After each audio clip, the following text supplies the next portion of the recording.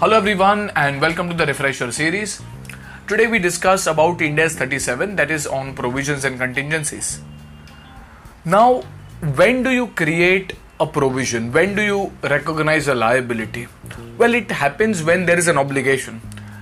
An obligation arises due to an obligating event, and an obligating event can be something which is due to a legal or a constructive obligation.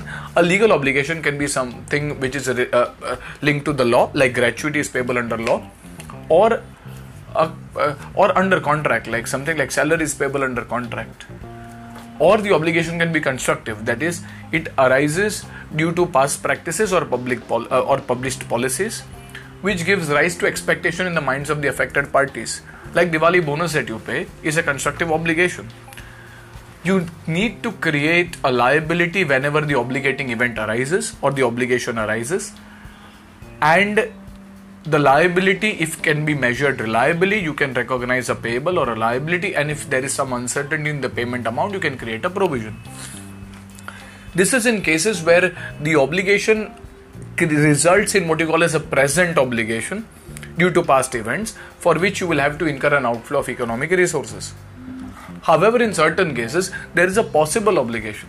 That is, we are not very sure whether the obligation is going to arise or not. And in cases of such possible obligations which are arising due to past events, there can be a contingency to be recorded. So, in case of contingent liabilities, if it is probable that a payment will have to be made, there is more than a 50% chance, then you will recognize a provision even if the outcome has not yet been finalized. Like if it's a lawsuit which you expect to lose, on account of which you believe that a payment is likely to be made, then you will create a provision. However, if it is uncertain, there is a 50-50 chance or less than 50 chance, then you will merely give a disclosure in the notes to accounts. And if it is remote, then you will ignore. Now, whether it is remote or not is dependent on the management. If nothing is given in the exam, then you will decide to give a disclosure for the contingent liability. Sorry.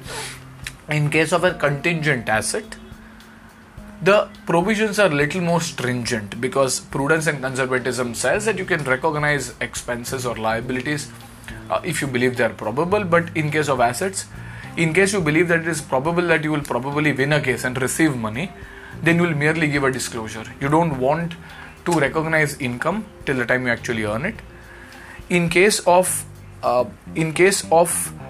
uncertain items, you will altogether ignore.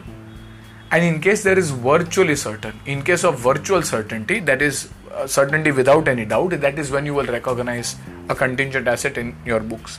Remember, virtual certainty arises due to facts and not due to any opinions or estimates. If as a matter of fact you are aware that money is going to become receivable, that is when you will recognize a contingent asset.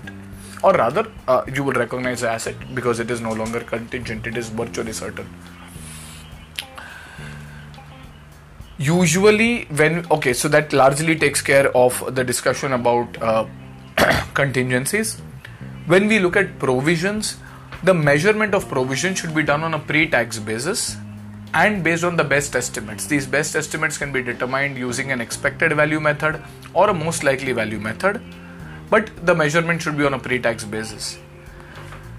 The time value adjustment should be done in case of those liabilities where the effect of time is material. So if you believe that a payment is likely to be made at or beyond 12 months, then you will recognize the liability on a present value basis.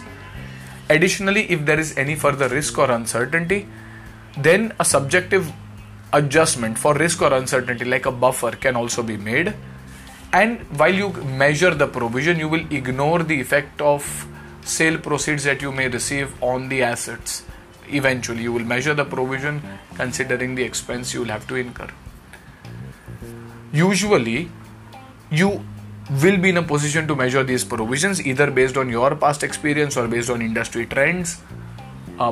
However, in certain extremely rare cases, when you are unable to measure the provision amount, the standard says that in such cases, rather than measuring and recognizing any random arbitrary wrong number, you might as well not recognize it and give a disclosure in the notes showing that a provision over here is not measurable and hence is not recorded. A special case in two special cases rather in the standard will be pertaining to what you call as onerous contracts or burdensome contracts and provision for restructuring. What do you mean by onerous contracts? These are contracts where the unavoidable cost of fulfilling a contract exceeds the benefits that you are expecting to get on the contract.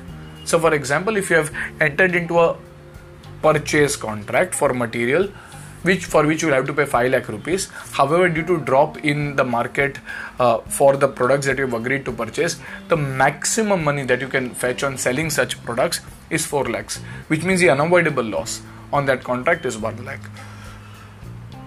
Now, ideally, you should recognize this loss when the purchase happens as well as the sale happens.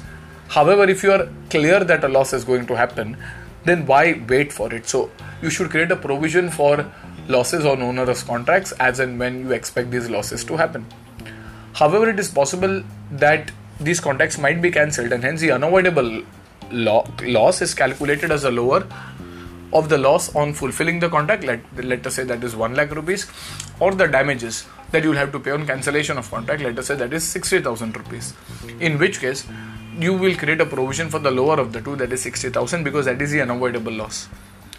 You should be in a position to differentiate an onerous contract from future expected operating losses.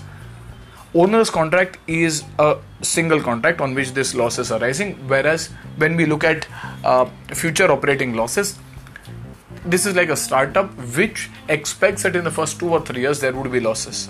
No provision is required for that because these are general operating losses and you might stop your operations and avoid those losses. So this is not an onerous or a burdensome contract. Last, what is provision for restructuring? Restructuring is very similar to closure or termination or a major management change or termination/closure of a line of business or activity. So 2 things to be checked over here is, when will you create a provision for restructuring? The timing will be determined on whether it is a legal obligation, in which case you will create a provision whenever there is whenever there's, let's say, a court order, or a constructive obligation, in which case you will create a provision if there's a detailed formal plan in place and that formal plan has been communicated to the employees or the affected parties, or the dismantling process has actually started, in which case you will recognize a provision for restructuring. The second thing to check is what all things will you consider in the provision for restructuring. So the standard says any expense that is linked to the closure, termination will be included, like legal fees, bankers fees, or termination benefits to be paid to the employees which are linked to the closure will be included. However, expenses which are linked to continuing business, like relocation cost or setting up new distribution or other IT networks, these will not be included into the measurement of provision for restructuring. So this broadly takes care of the standard. This is a case-based standard largely, and you will expect some cases to come from this, less of numbers, more of cases. So I hope this voice note has been helpful. See you soon in the next podcast. Good luck.